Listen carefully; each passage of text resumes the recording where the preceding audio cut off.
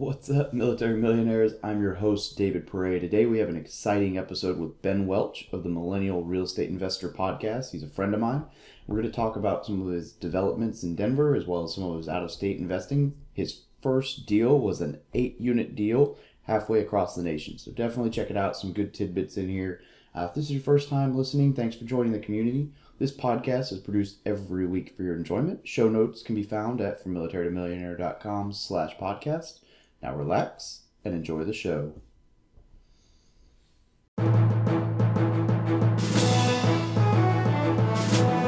You're listening to the Military Millionaire Podcast, a show about real estate investing for the working class.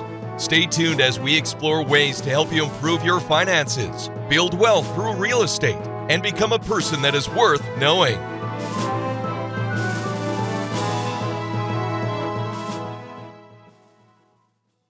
Hey, what's up, everybody? It's Dave from Military Millionaire. I'm here with Ben Welch of I totally just botched it, the Millennial Real Estate Investor Podcast. There we go. I just talked to him about how I was going to mess it up and confirmed it, and here I go. Okay, so I have this running joke on our podcast that Dan gives me crap every time because I mess people's last names up like 80% of the time. Awesome.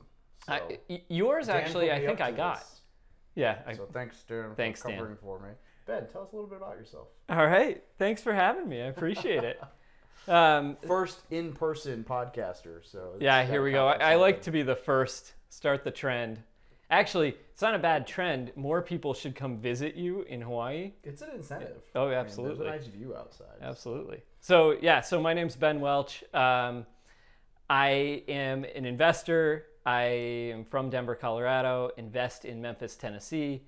I have a couple development projects going on in Colorado as well. And also, like Dave said, am one of the hosts of the Millennial Real Estate Investor Podcast. So that's me in 30 seconds. Wow.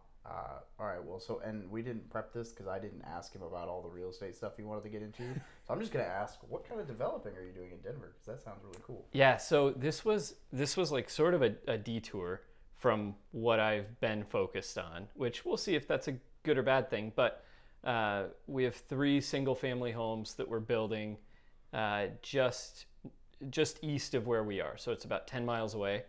My previous investing had all been out of state, so this is kind of fun to actually have it close. So me and 2 other partners are building 3 single-family homes. That's pretty cool. How did you get into that? Did you just stumble on some land, or was it a... Sorta. So the 3 of us had this idea for a while that we were going to do this because one of the partners is a general contractor, and he's been doing this in southern Colorado for a while now. And we all thought, and then the other partner is my business partner on the real estate agent side because I also have my license in Colorado. So we all kind of stumbled upon this, like, hey, we should kind of do what one of our guys is doing down south closer to us. And actually, funny story, the first time we tried to do this, we totally failed, but very successfully failed. So we bought this piece of land for like $190. It had just been dropped from $323 down to $190. Wow. Real prime area, and we thought, okay, this was dropped $130K. Huge drop. Yeah. So we're thinking if it's worth anything close to where it was before and it wasn't selling, then we're good.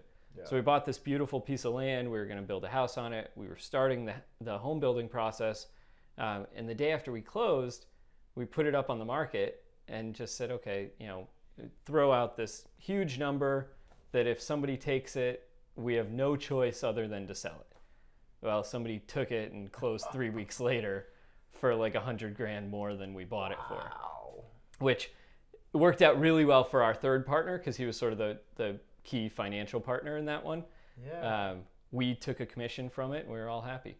Walked away and on to the next one. Flipping a piece of raw land. Yeah. That's, what's his name would be proud of you? Ari Tipster or REI Tipster? Yeah, Seth Williams. Yeah, he'd be proud of you. That's his game, right? Yeah, raw land. We like Seth. We've had him on the podcast too. He's a good guy. Get him on there once. I got to meet him finally at FinCon. He is a good guy. Yeah. So, that's cool because you didn't have to do anything, and with like raw land, I mean, no renovation, no. That's really cool. Yeah. Yeah. So I don't want to focus the whole time on land, but I do have this like little soft spot in my heart for land.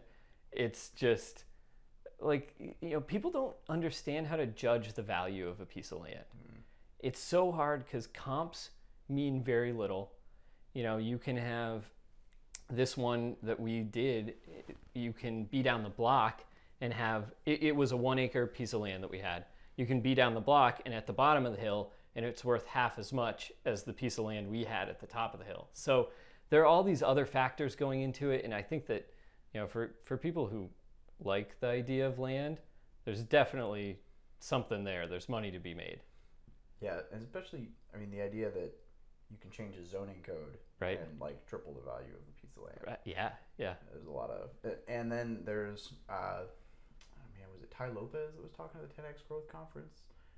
The idea of if you see that a town is building and you just buy land and you just sit on it, it doesn't cost much to hold on to raw land. There's no maintenance. You might not make any money, right? But then 5 years down the road, it's worth so much more than you put into it, and it's like you did nothing, right? Yeah, so it's a speculative play, whereas like the rest of my investing is so steady and cash flow based that this is like almost just something fun on the side. That if you can be speculative, do it.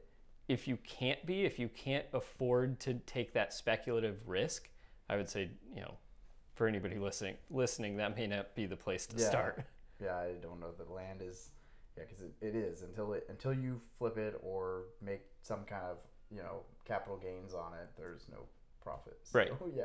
Right. Even if the taxes, if the taxes aren't high, it's still a negative cash flow until you do something. Yeah.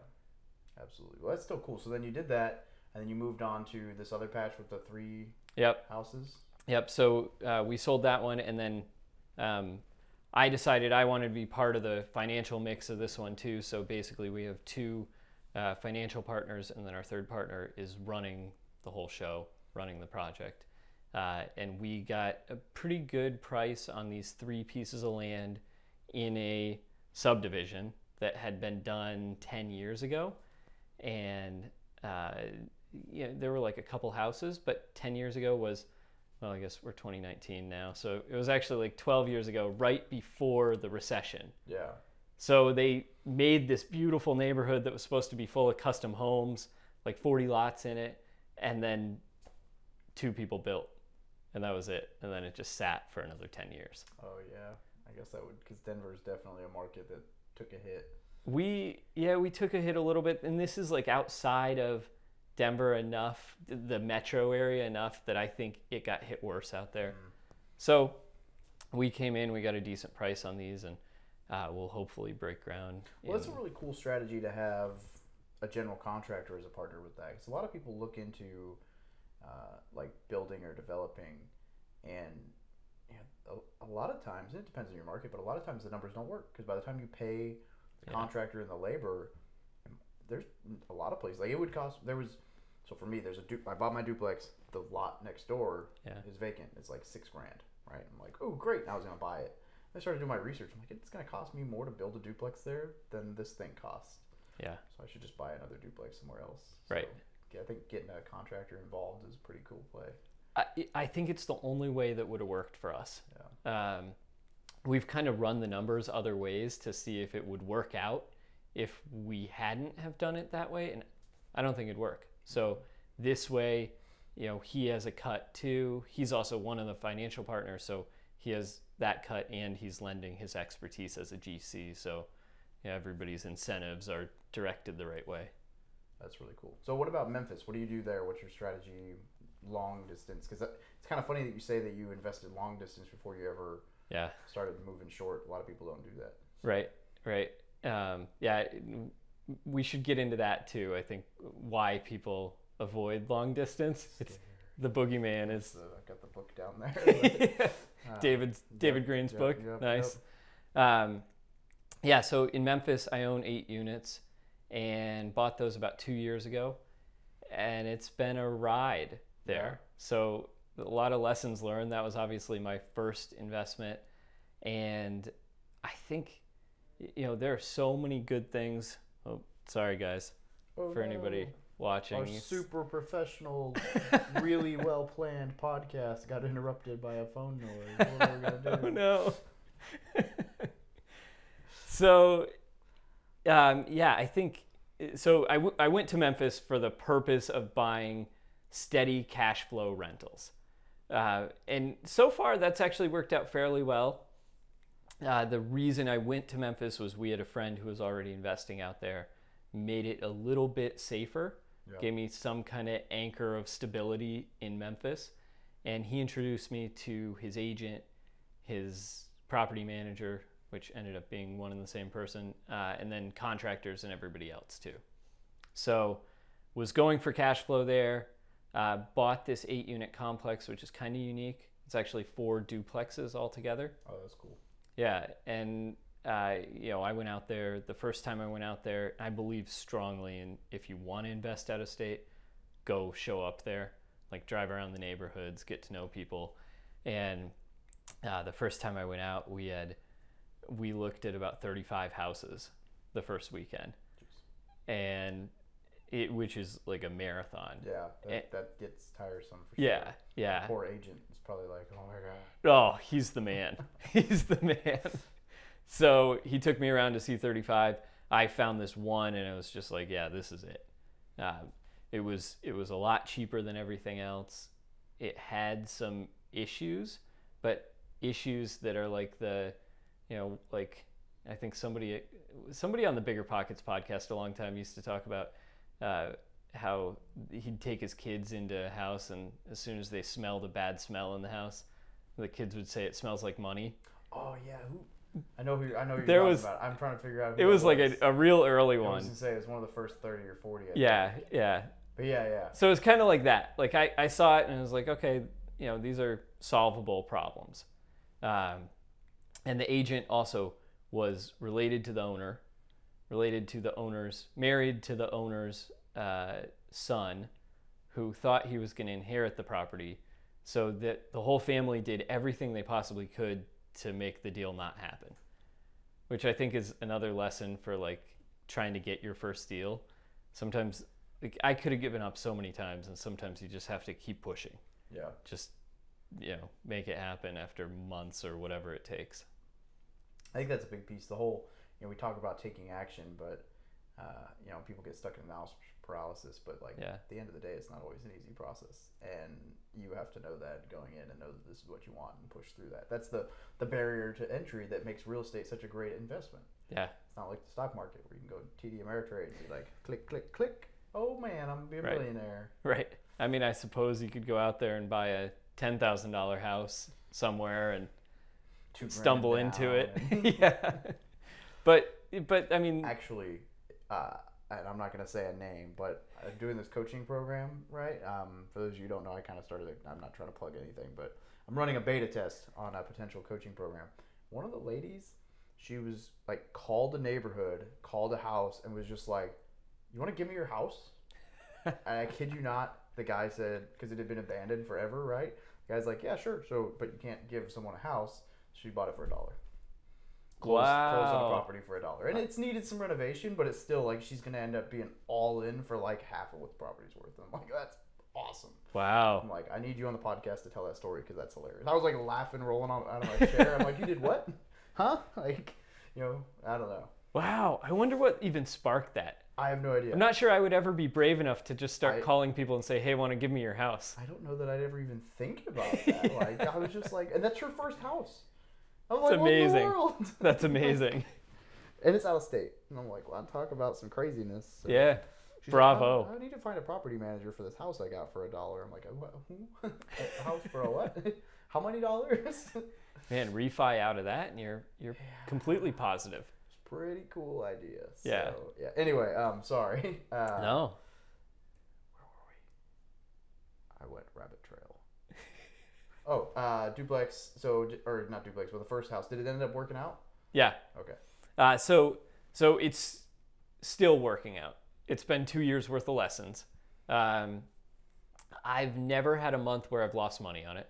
That's good. So that's been a good thing, right? And that's kind of why I went multifamily in the first place, because if 3 people move out, I'm still covering the mortgage and utilities and everything. So that's been really good. The neighborhood has turned tremendously since I bought it. And I kind of was going for that to begin with. I knew where I bought and I knew I liked the neighborhood, but appreciation is also always just the icing on the cake. Yeah, an extra bonus. Yeah, exactly. So in the next probably 6 months, I bought for 100 for all 8 units. Wow. And I think I've put about 80 in total since I bought. And after this year, we'll stabilize out. I'll refi and basically be able to pull all the initial cash back out. That's awesome. Yeah. So Burr method, just on steroids, longer than most people's Burr method. Yeah, it's but been also a 2 with year. a lot more cash involved. Yeah. To be able to do it with an 8 unit, I mean, you'll have a lot more cash flow when you pull out, I would imagine. Than hopefully. Yeah. That's really cool. So your first deal was 8 units, halfway across the nation. Yeah. That's pretty cool. Yep, in Memphis, Tennessee. Which is somewhere that you didn't really know anything about except for a guy you knew. Yeah, a guy I knew, and the numbers look good because it's the same as a lot of the Midwest, that the price to rent ratios are so good that basically the amount you're getting in rent compared to the price that you're paying for the house is so much better than as compared to like Denver, for example. I might pay, let's say $400 for a house that I'm going to rent for $1,800.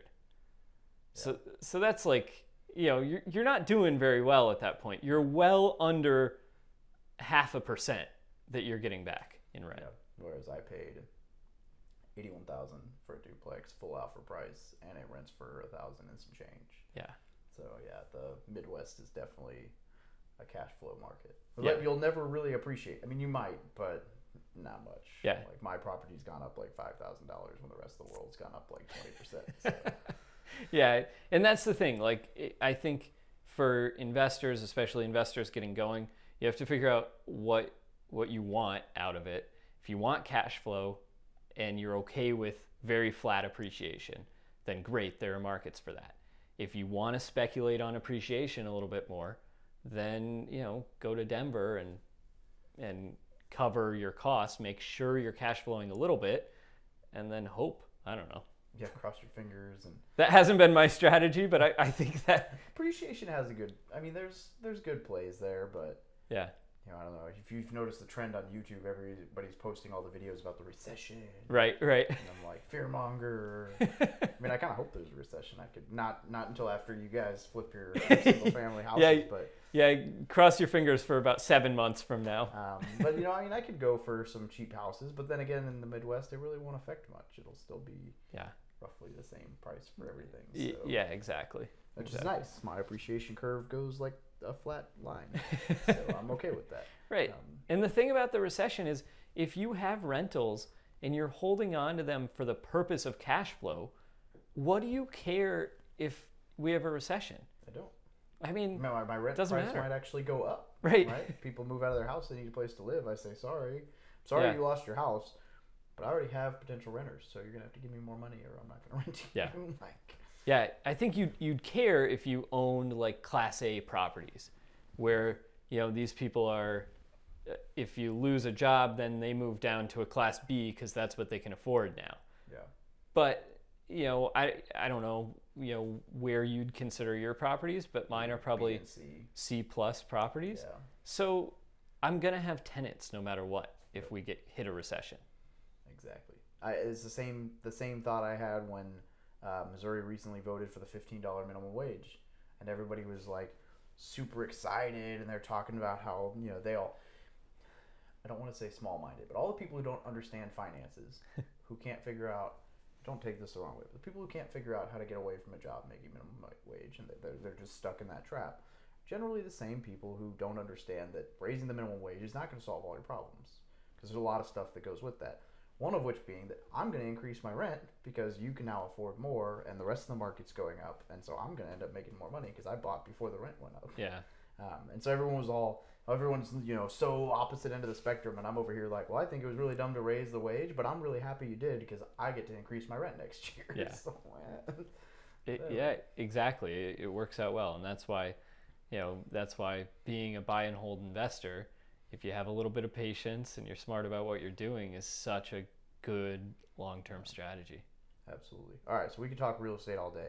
I'm curious to hear what is, and this is totally different question that we didn't prep at all. What do you think is like the biggest takeaway that you've gotten from running a podcast on real estate investing? Oh, that's a good question. I had another really good question, and then I realized that I should ask you that when we're not recording because I don't think anyone wants to hear your answer.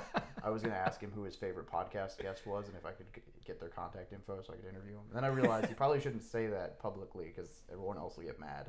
Including me, because, unless I thought you were just looking for a plug back. See, I was his favorite. I'll say it myself. No. But yeah, I'm curious to hear, because I've gotten a lot out of running podcasts. I'm curious to hear what you think's the biggest takeaway, because this is your second podcast. This is our second. Right? Yeah, so the first one we ran was purely entrepreneurial. It was called Ditching 9 to 5. It's still out there, but we don't really do anything with it. No. We pivoted to real estate because that's what we needed to focus on. Both of us are in real estate, and my partner Dan Mackin, who hosts the podcast with me, both of us are in real estate. We needed to get focused in life more than we were. And we were also like denying all these real estate guests on our other show, even though that's like what we wanted to talk about anyway. So we had to like split them out. So that's why we went to real estate. But in terms of a takeaway from running a podcast, I think that, if anybody's out there looking to start a podcast, if nothing else, it's an incredible way to network with people like yourself. Like my wife and I are out here in Hawaii for a month, and I happen to be sitting in your office, and we've made a connection that we wouldn't have made otherwise. Yeah. And I think that that's been one of the coolest things about doing it. I would agree. That's actually, I've been thinking about that a lot this last week. So people talk about, what's your end goal with the podcast? Do you want to sponsor? How are you going to monetize the podcast? And I honestly, I don't care if I ever monetize the podcast. Yeah. I get to sit down and have a 30 to 40 minute conversation, maybe an hour. I had one with Phil, the video I showed you earlier that's going to come out soon, with us drinking a beer. We did a podcast. We filmed for like an hour and some change, and then when the recording went off, we talked for like another hour and a half. Finally, I was like, I'm late for work. It's like been like 3 hours. I need to go. But 40 minutes of getting to ask any question you want to ask. Yeah. Like one-on-one with people that normally you wouldn't have access to. It's really cool. Yeah, it is cool. And that's the same thing that we've done all the time too. What you guys see on a podcast or hear on a podcast is like half the conversation, because usually you hang up and you're like, oh, I have like 12 more questions. And it just keeps going for a while. So, but that goes along with, we ask this question on our podcast every time about what's a big unexpected benefit you've got from real estate investing. Yeah. And it's funny because the number one thing, we've actually started saying you can't say this anymore. You got to come up with something else. The number one thing we've heard from everybody is the biggest unexpected benefit of real estate investing are the people you get to meet. It's such a cool community. It is. I joke, the FinCon community, I joke because I'm like, the reason I went into real estate is not for the real estate, it's for the people. And I was like, because I'm in the Marine Corps, and we're like this is my podcast, I can say whatever I want. We're like the bastard stepchildren of the military branches. Not really. Don't take that the wrong way, Marine Corps. But we're like we isolate ourselves by sitting in a corner and being like, we're better than all of you. We're badasses, right? And we're like the guys drinking the beer, doing all, that's like the persona, right?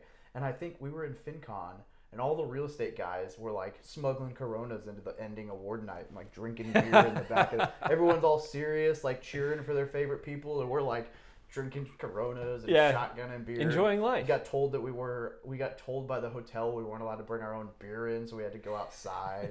And I'm like, this is the perfect group of people for me. Absolutely.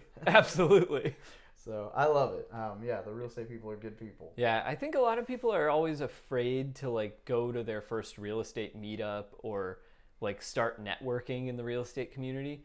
And it's like, because it can be intimidating to go to these people who are, even a step above you in success in real estate. But it's not like that.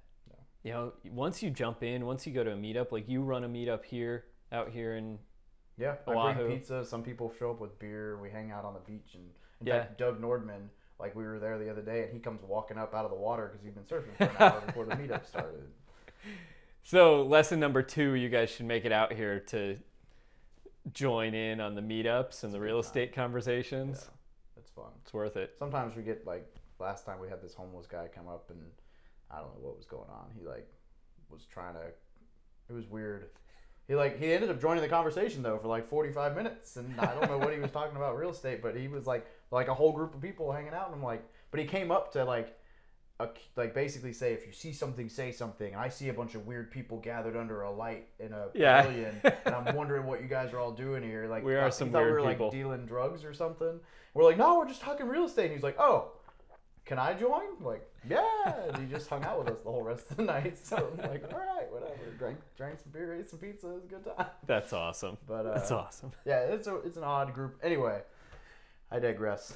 All right, so I should probably at least ask one of my normal questions, right? Look, guys, you don't ever see this because it's on the screen normally, but it's even laminated like a professional. Yeah, this is fancy. I'm a professional. I can spill all over it. Yeah, except that I had all this so I could write my own notes, and then even my like dry erase markers stay on it, so it didn't work. I can't. I like, you could tell there's like residue, so I like finally gave up and was like, I'm just gonna do it on the computer. Anyway, so if a 19, 20-year-old walked up to you asking you for advice on real estate, life, whatever, what would be your life lesson in your wise old age? Wise old age. That's a good one though. I think so. So I'm gonna kind of 2-part this answer. You only get one part. All right. Well, you guys will be left with half an answer. There's the hook. And you have to come back to find out more next week. No, I think that, and this is tough at 19 or 20, but I think that you have to figure out what you want your life to look like and what your goals are in real estate. So, do you want to be active? Do you want to be a flipper? Do you want to get your hands dirty and be in it every day? Because there are so many different ways that you can go about being successful in real estate.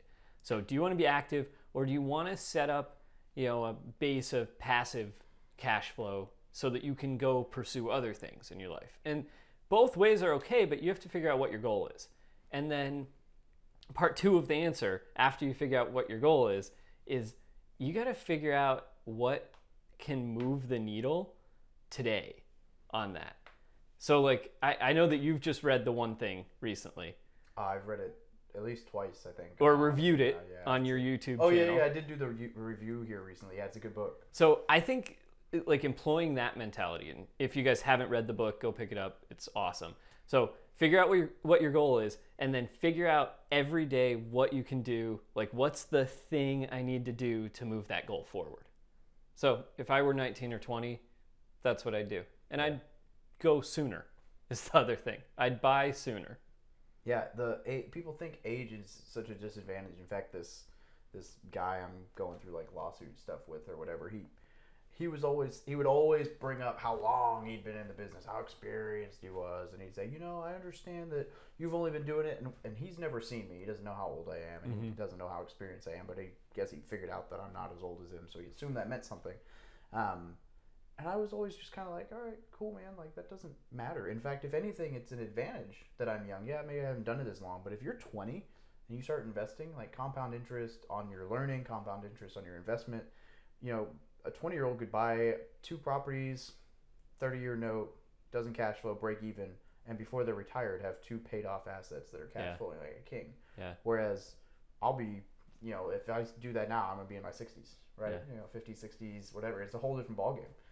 That 10 or 20 years. So yeah, and especially if you're at 19 or 20, either way, you're in this position where most likely, unless you're married really young, you're okay with living with roommates. So why not buy a house and have your roommates pay your mortgage for you? Yeah. And if everything else fails, you're like 20 years old. You can get back on your feet. And figure it out, Exactly. Right? Exactly. Not as crippling as when you're 40 and your life falls apart and you're 20. You're supposed to wreck your life at 21 anyway, so why not do it financially instead of alcohol? Wreck it smarter than the rest of your friends. I don't know.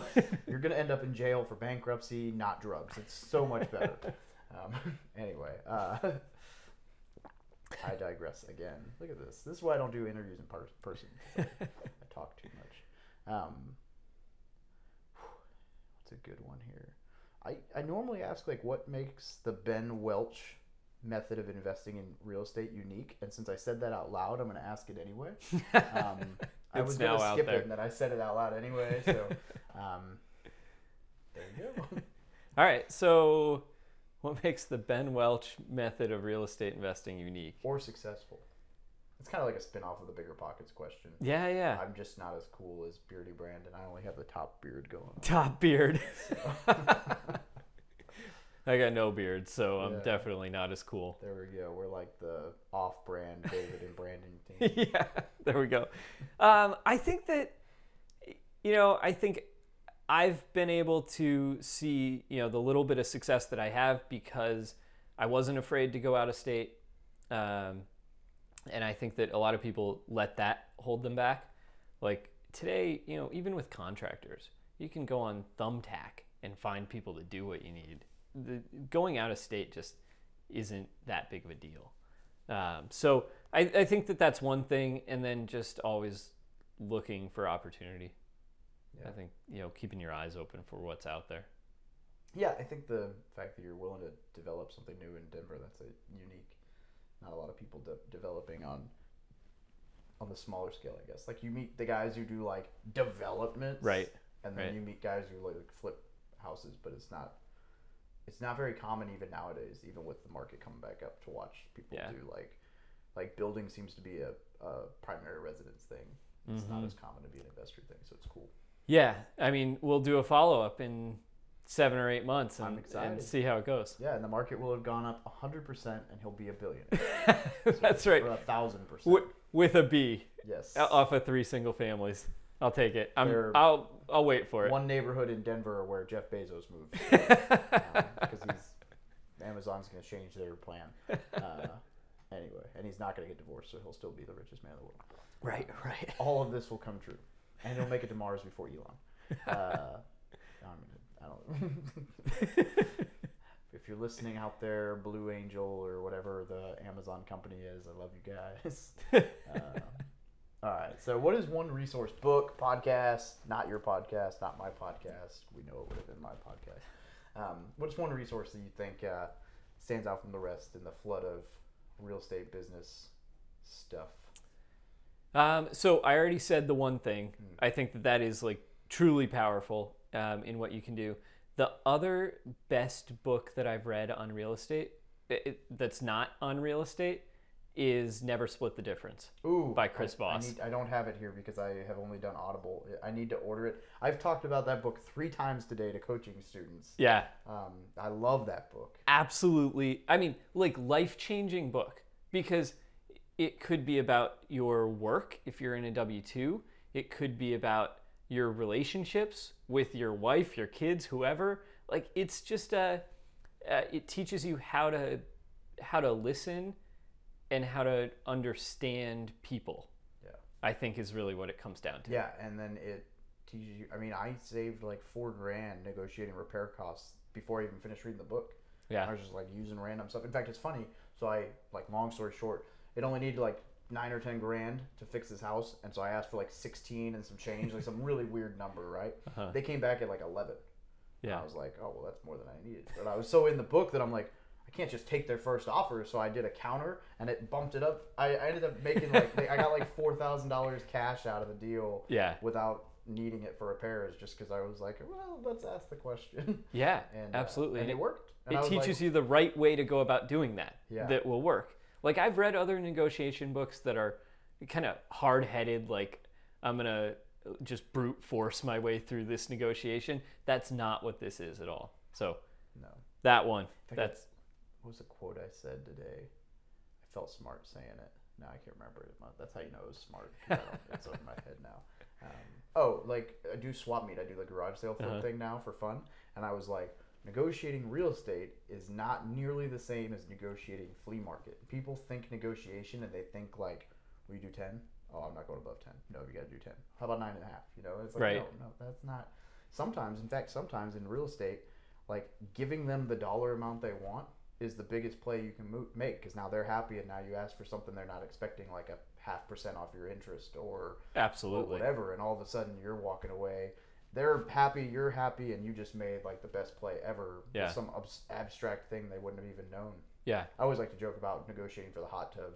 Like, I'll give you the price you want, but you're leaving a hot tub, you know? Yeah. Like, Yeah, we just actually, so for a client of mine, we just did that about a month ago. We got almost all the furniture, hot tub, everything included because we gave them their price. And my client was okay with the price. And actually, we offered 10 grand less. yeah. But we gave by coming up to that price, and we found other ways to make it worth it. And that's the cool thing about real estate. You don't, like you said, it's not like being at the flea market. All I have is my dollar and your whatever you're selling me. Yeah. And that's it. Otherwise, you know, with real estate though, you have terms, length of terms, interest, accessories, you know, Yeah, whatever. I always like to say, like, my price, your terms, your price, my terms, and that's where you win. Yep. If the price works at full asking price, you don't offer full asking price, but you offer low. They always say no, and then you're like, okay, fine, I'll come up to your price, and whatever you throw in there is almost always better than. It's very important. Yeah, it's awesome. Yeah. Yeah, the book's huge. That's a good point. I think you're the first one to recommend that book. I love Nice. it. So. Yeah, it's a good one. Yeah. All right. So before we wrap this up, is there anything you'd like to add? I should have been like timing this. I'm sure this is probably going to be like one of my longer podcasts because it's just easy to talk when you're in person. Yeah. That's all right. All right, we'll wrap it up here. No, I think that obviously our show's the Millennial Real Estate Investor Podcast, so we believe strongly that more young people should be investing. And I think that that's the biggest takeaway. If you're young, no matter what else you're doing in life, you should start looking into this because it will do more for you to jump into the game smartly and do whatever you need to do than if you're sitting on the sidelines not building some kind of financial stability. I agree. Now, I was going to ask where people can get a hold of him. We'll do that again in a second. But because he mentioned his podcast, I'm gonna go out and just say, so for all my old salty military listeners, how do you define millennial? That's a great question. I was not the first person, I believe, who came on your show and was like, just don't call me millennial. Yeah. Jokingly, because I am, unfortunately. But I'm not. That's why I have the upper. I'm going to start calling this my top beard. Top beard. My top beard, so that I don't look as young as I am. Yeah, I think that, I mean, our definition of millennial stretches. We have many people in the gray area of millennial. I think that basically what it comes down to for us is if you're like, I don't know, 35, 37 or under, like you should be doing this. You should be investing. Yeah. So who knows? Somewhere in that range. I don't know, 18 to 35 right now. There we go. So that's all of you. Majority of my audience is 24 to 35, so you're welcome. There we go. All right, so where can people get a hold of you? Google Millennial Real Estate Investor. Yeah, so millennial-realestate.com is our website. Go on there for show notes, whatever. If you want to reach out to me directly, the email for the podcast is podcast@millennial-realestate.com. That'll go to Dan, my partner, and I, and we'll get it. So, yeah, awesome. Feel free to reach out. I'll plug all that in the show notes. So cool. Awesome. Well, thanks for being on the show and in my guest room, office, place, Hawaii. That's right. Awesome. Thanks for having me, man.